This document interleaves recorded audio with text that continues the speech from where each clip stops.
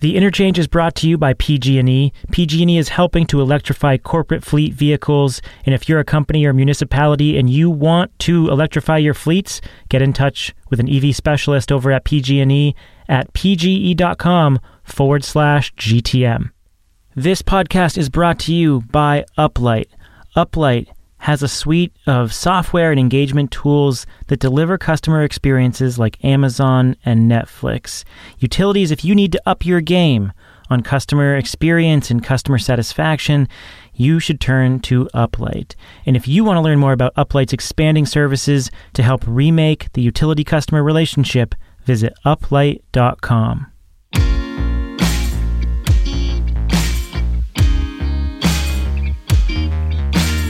This is The Interchange, conversations on the future of energy from Greentech Media. I'm Stephen Lacey, a contributing editor at Greentech Media. Welcome. And despite Shail's best attempts to replace me last week while I was away, I am your host. Shail Khan is out in Berkeley. He's the managing director at Energy Impact Partners, and he's back to his title of co-host. Hi, Shail. Welcome back, Stephen. How is basking in the glow of fatherhood? Parenthood is as fulfilling as they say it is, although in preparation for this week's topic, I couldn't get my daughter excited about hedging strategies and fixed volume price swaps. Let's hope we can do better for our audience today. Well, I'm excited to have you back. I feel much more comfortable in this co-host chair. This week, we explore a possible ticking time bomb for renewable energy, merchant risk. Since the dawn of grid-connected wind and solar, long-term power purchase agreements were the financial glue that held these projects together. Project owners could rely on relatively simple multi-decade contracts, thanks in large part to policy that encouraged or mandated utilities to enter those agreements. Today, things are getting a lot more complicated. More and more wind and solar projects are getting exposed to the risks of the market. Contract terms are getting cut down to 10 years, even 7 years for some deals. And that means a vast majority of the electricity produced by a wind or solar project must get sold on the competitive market. Now, Shail, why is that a big deal? Why is this worth talking about? Sure. So, yeah, as you mentioned, the short version of the history is basically this. The first bunch of years when we were building wind and solar, pretty much every project that got built had a power purchase agreement, which was an agreement by a utility exclusively to purchase all the power from that project at a fixed price, measured in dollars per kilowatt hour. And those contracts were pretty much exclusively 20 years, sometimes even 25 years. So what you would do if you were a developer is you would get that contract in hand, and then you would go finance the project off the back of that contract with certainty around how much you're going to get paid for all the power that you produce. And then the only question would be, how much power will you produce? But I think three things have changed over the past few years. The first is, as you mentioned, power purchase agreement terms, PPA terms, have gotten shorter. So as you mentioned, it goes from 20 years to sometimes 15 to 10 to even less than that. The second thing that's happened is that utilities are not the only buyers for the power from these projects anymore. We've had this growth of corporate renewables purchasing, and corporates are not necessarily willing to bear the same risk that utilities are, so they sometimes put more of the risk back on the project.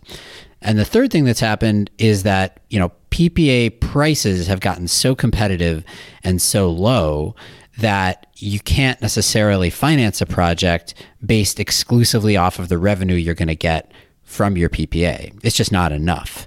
And so you need to finance according to some assumptions around additional revenue that you're going to get beyond the PPA term after it expires, but while the project is still operating. And that means that the project in one way or another bears some risk in the market. So that's what's happening. The reason that I think it matters is that this is all happening at the same time that we have what looks like basically the most uncertainty that we've ever faced in the wholesale markets over the next couple of decades. We just don't know how these markets are going to adapt to this increasing penetration of renewables. One way that they might adapt is that prices might just plummet. Right. And so you see this already in places that, for example, have a lot of wind. At the times when wind is generating a lot, the prices will go very low or even negative. You see this in California with solar as well. If that sustains for a long time, then these projects, once they start to come off of power purchase agreements in year 11 or 12 or whatever it might be, maybe they're not going to get much revenue in the wholesale markets. And maybe that means that the investors who own the projects and were expecting to get that return won't get that return. And if that happens at scale, then that's the sort of ticking time bomb that you alluded to at the beginning. Possible that you could have an entire, year's worth of renewables projects that got built right around now that end up being bad investments 10, 20 years from now. And then that raises a question about what the future of renewables will be at that point. So I think that's the reason that it's at least worth asking the question. So there's a lot on the line here. We were talking about the financial glue of the clean electricity transition, so very important. And with us to have that conversation is Christine Brzezinski. She is a senior associate at the global law firm Norton Rose Fulbright, and she has a lot of experience with these deals. She's represented lenders, sponsors, and risk managers on gigawatts of wind, solar, and gas deals worth billions of dollars. That includes the Block Island Wind Farm, America's first commercial offshore wind project, and a lot of other firsts. Christine, welcome. How are you? I'm great. Thanks for having me, Stephen and Shale. I saw in your bio that 3 deals you worked on, the Block Island offshore project, an onshore wind project in Kansas that used a creative hedging structure, and a major gas project, all won awards in 2015 and 2016 for top deals of the year. The life of an energy lawyer sounds pretty glamorous. Are you just walking red carpets every month, picking up fancy awards for your work on proxy revenue swaps and fixed volume hedges? I wish. It's a lot of hard work, but it's really great to see these projects get built once we've worked on them. Okay, so we invited you here to help us understand why and how merchant risk is going to shift how renewable electricity is bought and sold. Shale, what do you want to get out of this conversation? Yeah, I think we sort of have 4 fundamental questions here. The first is, how much risk does a new wind or solar project that's getting developed today actually bear? How much of this merchant risk is borne by the project? The second is, who really wears that risk? Who at the end of the day is the one who's going to hurt if the revenue doesn't show up when it's supposed to? The third is, what are they doing to try to mitigate that risk? You've mentioned a couple of times things like hedges and proxy revenue swaps. Like, how available are those things to mitigate the risk, and who's willing to offer them? And then the final question is, if it all does go wrong, what effect could that have on the future of the market? And basically, sort of at the highest level, is this something that could make a dent in renewables in the long term? So I guess, Christina, I'll start with the first question of sort of how much risk these projects bear. Walk us through maybe the prototypical wind or solar project today, to the extent that there is one. What is the contract structured like? What type of a PPA is available? And how do they think about revenue within the PPA and outside of it? Each project, one of the first things they think about is, how do I contract my revenues? And obviously, as you mentioned, the ideal is for a project to have a utility PPA in place. Those are fairly simple contracts. They're very easy to model. It's a fixed price per megawatt hour of power produced. Now, as you mentioned, those are really hard to get these days. So for projects that can't get a utility PPA, they need to look elsewhere to try to put a floor under their revenues. And there's a couple different options out there. I would say the second most popular right now is the corporate PPA. Corporate PPAs were originally designed to look like traditional PPAs, but they've evolved over the past couple of years. So they're not necessarily as good as traditional PPAs from the project company's perspective. For project companies that can't get corporate PPAs or traditional utility PPAs, then they're in the world of hedging and just looking at other ways to put a floor under their revenues. Can I stop you and ask, why are these corporate PPAs not seen as good? Yeah, well, there's a couple of different reasons. The first being that the typical corporate buyer does not want to bear the same risks as the utility. So as corporates have been getting more sophisticated, they've figured out how to shift some of these other risks back onto project companies. One of the main concerns of project companies today that do not have traditional utility PPAs is something we call basis risk. Basis risk is the difference between the hub and the node. And I know that makes no sense, so let me back up and explain that. When projects sell power into the grid, the project connects to the grid at a point that we call the node. When a project sells power, they receive the nodal price. The nodal price can vary based on factors that aren't actually related to the market value of power. So, for example, if the grid is poorly constructed in that area and there's a lot of congestion and curtailment, the price of power will be affected by that. And because it's so region-specific and so difficult to predict that price, a lot of investors don't like taking price risk at the node. What they instead prefer is what we call the hub. The hub is designed to reflect the market price of power without these other factors like grid congestion. So purely, how does the market value power and what price do they put on that?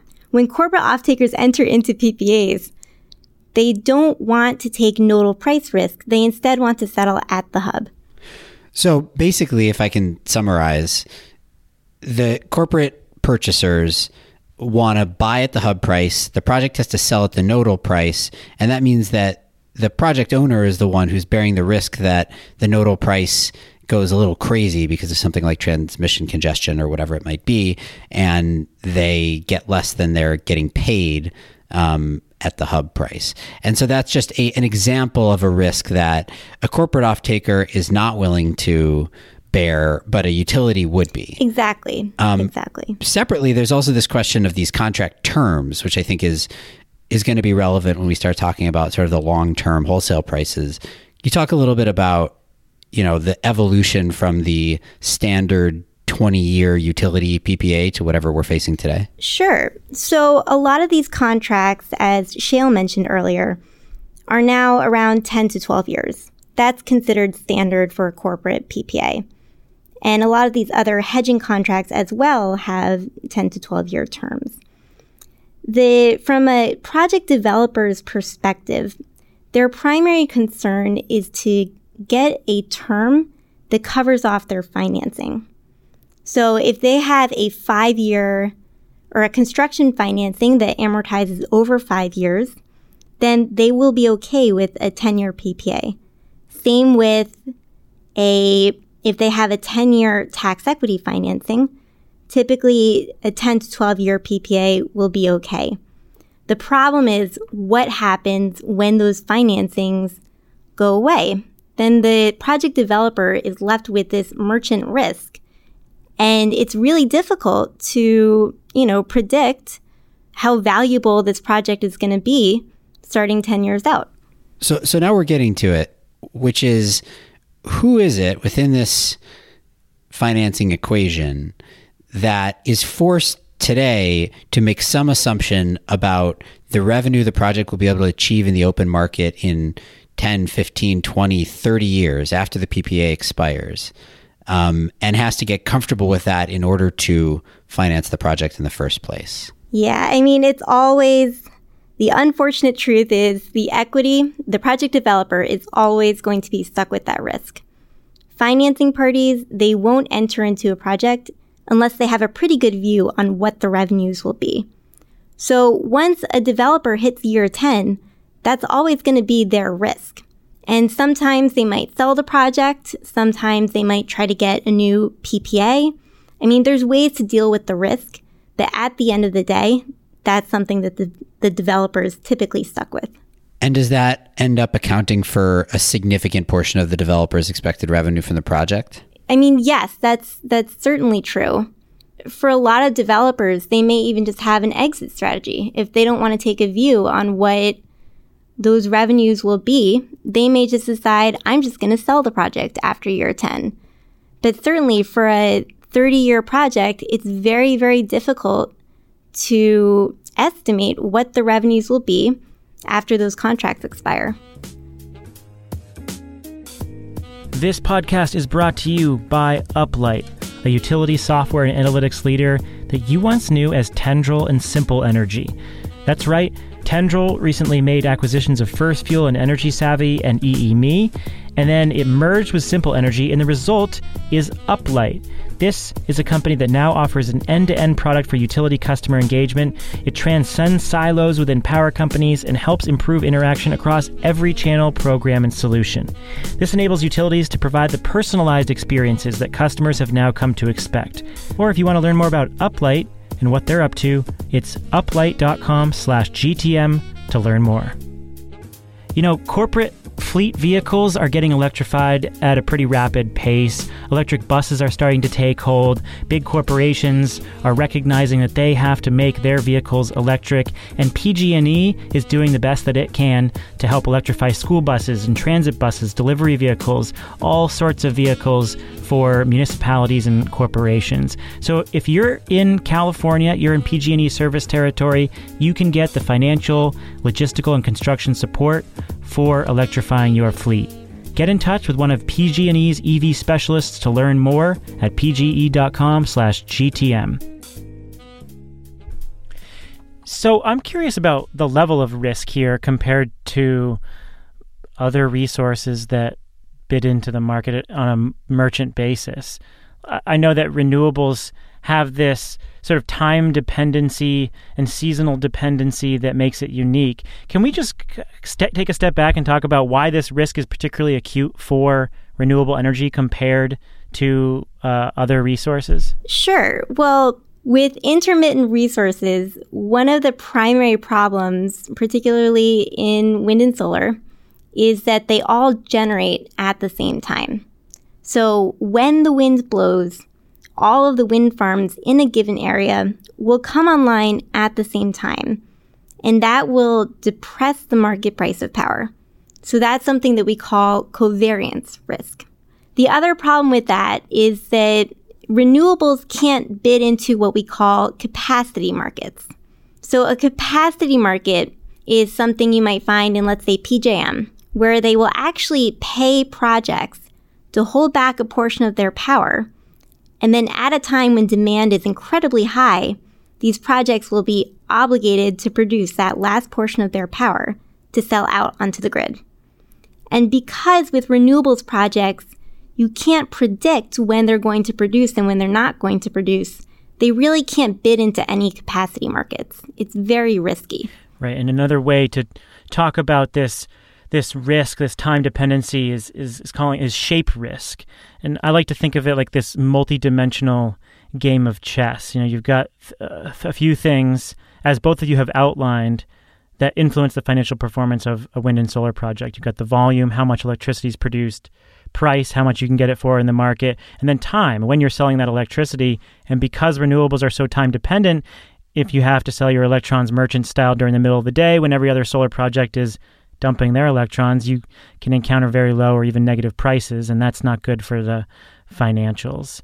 As I understand it, the net result of this is that if I'm a developer right now and I'm developing a wind or solar project, assuming that I can't get my, the 20-year utility PPA of my dreams, probably what I'm going to have to do in order to get my project constructed is I'm going to have to get whatever PPA I can. Say it's a corporate purchaser who is willing to sign a 10-year contract. But then I'm not going to make any money during those 10 years. And what I have to assume is that after those 10 years come up and the project still has another 20 years or so of life, that there's going to be money there for me. But I know that I bear this shape risk, the covariance risk. I bear the risk that once the PPA expires, at some point, there's going to be a ton of wind. Say I'm building a wind project. There's going to be a ton of wind generating all at the same time right in the area where I built my project. And thus the prices in the wholesale markets are going to be zero or negative. And there will be certainly less revenue than I expected, if not zero revenue available to me. But I basically have to hold my nose and do it anyway because it's sort of the only way I can get my project built. So if I'm a developer, is it basically a choice for me between don't do my project or do my project but know that there's a decent chance that when it comes time for me to earn most of my revenue after the financing is rolled off, it won't be there for me? Do developers sort of see it that way? They're between a rock and a hard place, but this is the only way to get the project done? Or do they think that the revenue will be there for them when the PPA rolls off? I think that it is something they have to suck up and get done. The hope for a developer would be that they can they can get a contract in place after their existing contract expires. So, for example, they have a 10-year PPA, 12-year PPA. Once that PPA goes away, and assuming the developer no longer has to worry about their financing parties, they can kind of evaluate at that point, okay, are the merchant revenues high enough that I can go ahead and go forward with the merchant project and just take whatever comes my way? Or is it more effective for me to go out and try to get a new PPA in place? Right, which is also equally risky because who knows what PPA price they'll be able to attract at that point, given the state of the market at that point in time. Right, exactly. Let's just say there are 3 types of projects then. There's the utility 20-year fixed price PPA. That's the golden land, eminently financeable and attractive to developers. Then kind of second to that is that corporate PPA, where it probably is riskier, both because it has a shorter term and because the off-taker, the corporate, won't bear all the risks that the utility would, as you mentioned, like the hub and node differential. Then there's a third category, which is the project that can't get the PPA in the first place. And I think for a long time, that was just a non-starter. If you didn't have a PPA, you didn't have a project. But there have been mechanisms now developed so that you can get enough certainty, or as you said before, a floor, that you can still develop projects even in the absence of PPAs. Maybe can you kind of walk us through at the highest level how that works? Sure. So there's 2 main types of hedges. The first is a fixed volume hedge, and the second is what we call a proxy revenue swap. So a fixed volume hedge is based on, as the name implies, fixed volumes. So unlike a utility PPA or even a corporate PPA, where the volumes are the same as what the project produces, in a fixed volume hedge, the hedge provider is saying, hey, we'll place a floor under your revenues, but only for certain amounts of power per hour. If you overproduce, that's on you. If you underproduce, you're going to have to make up that difference. But we're going to decide ahead of time what's going to be hedged. So a proxy revenue swap, on the other hand, is entered into by a weather risk investor. And this is someone who really wants to bet on the weather. And what they'll do is they'll agree to give the project company a fixed dollar amount every single quarter. And then if the revenue earned by the project company during that time exceeds that fixed amount, they'll go ahead and pay it to the weather risk investor. If, on the other hand, the volume of power produced or the revenues produced are less than that amount, then they're going to have that made up by the weather risk investor. So the weather risk investor is essentially covering off downside and then taking the upside. Which one's more common? Right now, the fixed volume hedges are much more common. And the reason for that is that there's a whole bunch of institutions that provide them. So there's only one weather risk investor right now that does proxy revenue swaps. So they're very in demand, but just not that common due to the fact that there's not that many people that offer them. On the other hand, with fixed volume swaps, there's a whole bunch of banks that offer them. Morgan Stanley, JP Morgan, Goldman Sachs. And there's also other companies that do them as well. Trading companies like Shell will do them, BP will do them, a few other strategic investors. And what's typically the term on these? Like how if I want to do either a proxy revenue swap or a fixed volume hedge, can I do it for 10 years, 15 years? What's the longest I could get? Probably, I would say 12 years would be the absolute longest. But again, it's the same trend as in PPAs. Hedge investors or hedge providers don't want to take this risk of power prices that far into the future. And the longer the term is, the more they're going to charge for that hedge. So if a project company can stomach a shorter term, they'll actually get a better price on the hedge. Do you see any of the developers stomaching a shorter term by making some assumptions about what they'll be able to do at the end of their hedge or the end of their PPA? You mentioned before that, some of them think, well, maybe I'll just go out and get a new PPA at that point. I've heard a couple of developers also say, well, look, we could always retrofit and add energy storage so we could fix the shape if we have a shape problem 12 years in the future. Is that stuff that they're just sort of hoping might be available to them, or are they actually banking on it? Yeah, so developers really don't have a choice. Whether they're banking on one or whether they're just crossing their fingers and hoping for one, I mean, it's the same outcome, and they really can't do anything more than what they're doing.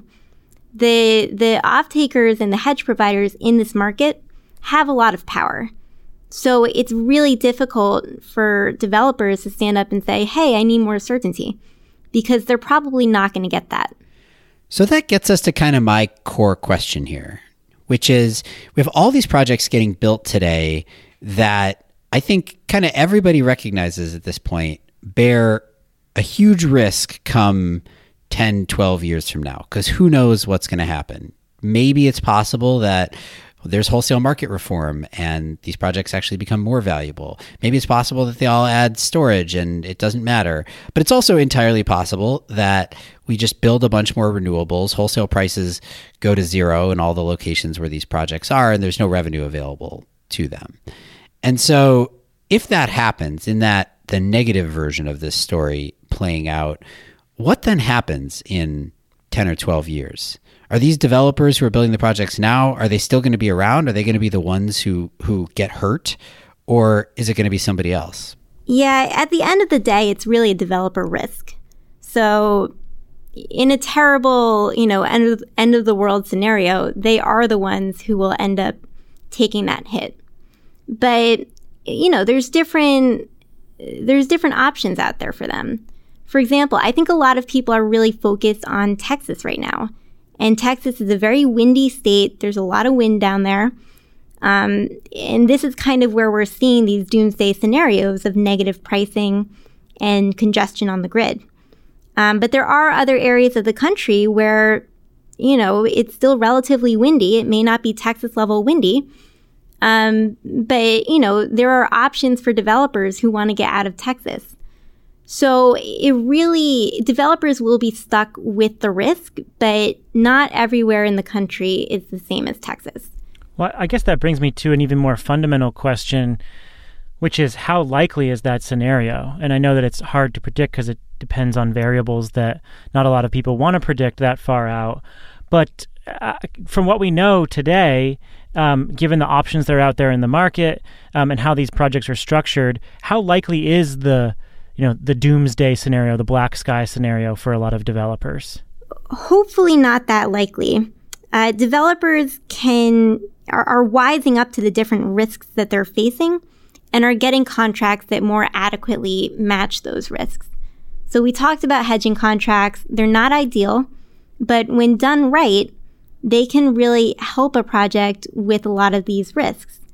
And because hedge providers are entering into shorter contracts, 5 to 10 year contracts, in 5 to 10 years, suddenly they're going to have capacity to enter into new contracts. So, the demand for energy is there. There is something to the fact that just because terms are shorter doesn't mean that nothing will be available later on. In fact, it's the opposite. A lot of these utilities, a lot of these corporates, a lot of these hedge providers, they will have need for power later on. So it's just difficult for developers because they can't count on that. They can hope for that. They can't count on that. I'm slightly more skeptical. I think that it's obviously location dependent and project dependent. I think there's a very real risk because it doesn't take that much, really. It just takes us continuing basically on the track that we are on today, where we keep building more and more renewables in the areas that have good resources. And, if you do that, then, as you said, because of the covariance risk, you could just end up in a market where there's most of the wind projects or solar projects that get built today end up with zero or negative pricing for good chunks of the year in 12 years. And these are 30-year assets. Now, will there be zero revenue available to them? Maybe that's a pretty low risk, but it's sort of why I'm curious how they're thinking about it. Like, what's the minimum threshold that they would make out not losing their shirts on, because it does seem to me like it is a pretty big risk. But then there's the more fundamental question, which I made a point about this merchant risk thing a little while back on Twitter, and Jigar Shah made a fairly reasonable comment in response, which I'm curious to get your take on, Christine, which is effectively, I'll paraphrase him. So Jigar, I know you listen, yell at me over Twitter if I got this wrong. But basically it was sort of like, well, who cares? Like, let's just say that the black sky scenario happens and all these projects lose their shirts, right? And ultimately, none of them are profitable for whoever is bearing that risk. At that point, should we care? Will it have any impact on the future of renewables? Well, that's a little dark. I mean, listen, I think I think that as the world is trending towards more renewables. And the bottom line is we have to figure out a way to make it work. And there's definite ways to do that. There's storage, there's grid infrastructure. These are developments that are in the works. They're not really fully baked yet, but at the end of the day, I have confidence that we'll get there because we have to get there. We can't be relying on coal anymore. We can't be using these unclean sources of energy. And as more focus shifts towards renewables, I really do I hope that people will find a way to make this work. So, Texas, very isolated area. Part of the problem is you can't get renewable energy out of Texas that effectively. If we had better grid infrastructure, we could get the energy out of Texas into other areas of the country that are not as windy. That will improve the prices and that will make renewables more sustainable. The argument that I would make why we should care beyond just sort of not wanting a bunch of renewables developers to lose their shirts is it'll have a dampening effect on future development. If all of a sudden we have a whole raft of wind and solar projects in 2035, all of which are underwater, then I think it has some impact on the next wave of developers in 2035 who are going to want to be building new projects and might be less likely to be able to get those financed. So that would be the argument for why it has a big societal impact beyond just, there are a specific list of project owners who lose money on an investment. So the big question is there a tech solution to this? Because we've mostly been talking about financial engineering and the handful of solutions that are out there today. What about the use of the obvious technology, storage, to help alleviate some of this risk, to shift sale of electricity at a time when prices are higher, making project economics better? How are developers thinking about integrating storage or hybrid wind solar storage plants to try to create a technological hedge? Yeah, I think that that's something that's on a lot of developers' minds. The technology is still evolving. I don't know if it's quite there yet in a sustainable way, but it's certainly getting there. And the benefit to storage is that it alleviates a lot of this shape risk and the covariance risk that's really impacting renewables right now. So, if developers can store some of their solar energy and then release it into the grid at a time when the sun's not shining, they'll hopefully get a higher price for it, and the grid will be more stable, really. So it's a win-win for everyone, and the hope is that the technology gets there. I really think it's a pure economic question. Like, I think that the technology, yes, it's I guess early, but the technology is straightforward. For the most part, you're looking at adding a lithium-ion battery, probably something like 4-hour duration. Like, that's all relatively straightforward. I think so the economics are also relatively straightforward, which is how much extra revenue can you expect to gain from shifting the power from the time it's produced to the time when you want to send it into the grid, and is the revenue that you expect to obtain higher than the cost of the storage? And I think the reality is today, given the cost of storage, it often isn't yet, and that's probably why you see a lot of these developers not including batteries yet. But I think a lot of them think, first of all, that they will in the future as the cost of storage comes down and as these problems become more stark. And two, I have heard a few developers, as I mentioned before, say, well, look, after the PPA rolls off, if we have a worst case scenario and there's no revenue available when the sun is shining, then I'm going to add storage. And 12 years from now, who knows what the cost of a lithium-ion battery is going to be. So it could be really cheap then to shift. So I think there's a lot of moving pieces here, but the challenge there is if they all do the same thing and they all shift power to the same times, that gets you it builds a bridge to get you further, but it doesn't entirely solve your problem. Okay, so let's wrap this up and think about how big this risk really is. So, Christine, on a risk scale from 1 to 10, what number would you choose? 1 being low risk, 10 being high risk. What number would you choose when evaluating how serious merchant risk is for renewable energy developers? Ooh, that's a tough one. I mean, I would say it really just depends on the risk appetite of the developer, but I would say a 5.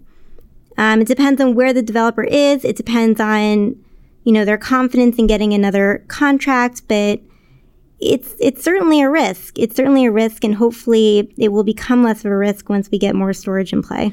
Still plenty of developers out there willing to take the risk? Yeah, I think so. And I think maybe it's just some optimism on their part. They're always thinking there's another contract around the corner. I think a lot of them are still figuring out the risks on the existing contracts, so they may not totally be aware of the risk that they're taking on. But, it depends on where they are, too. Developers in Texas have a lot more of this risk than developers elsewhere. Shayle, Christine's got a 5 on the table. What are you going to lay down? I think it's like an 8 personally for developers. Maybe I'll give 2 different numbers for different versions of that question. I think on a 1 to 10 scale. Oh, well, quite a hedge. Yeah, exactly. I'm going to hedge my answer. This is a fixed volume hedge for my risk adjusted score. I think it's a big risk for a developer. Like, I honestly think that for many of these projects, developers are just grinning and bearing it because it's the only way to get their job done. But the reality is there is a meaningful risk that they're not going to make money on the projects. So I think it's a big, big risk for them. My hedge is, I think that's a separate question from how big a risk is this for renewables writ large and the future thereof. And there, I think Jigar's got me partially convinced that, look, a bunch of projects might not have the revenue that they expected. That doesn't necessarily kill renewables for the long term, but I do think it'll have some dampening effect on future development. So I give it an 8 for developers, and I give it like a 4 for kind of the big picture future renewables. Christine Brzezinski is a senior associate at the global law firm Norton Rose Fulbright. She joined us from her office in Manhattan. Christine, thank you so much for helping explain this. Sure, thanks for having me. Shayle Kann is my co-host and a managing director at Energy Impact Partners. Shayle, we scratched your merchant itch. Are you satisfied? Yes, consider the itch scratched. We don't have to talk about it again for another year. Well, if you're doing these deals and you want to respond or add to the conversation, the best place to do that is on Twitter. Shayle's there, I'm there, the interchange is there. We want to hear from you, so respond to the topics. We'd love to hear about your experiences. You can, of course, find us anywhere you get your podcasts. And if you're someone who hasn't done their podcasting civic duty, please rate and review us on the platform of your choice. If it has a rating system, Apple being the most popular, it is a huge help to getting us new listeners. Thank you all so much for listening. I'm Stephen Lacey with Shayle Kann. This is The Interchange, conversations on the future of energy from Greentech Media.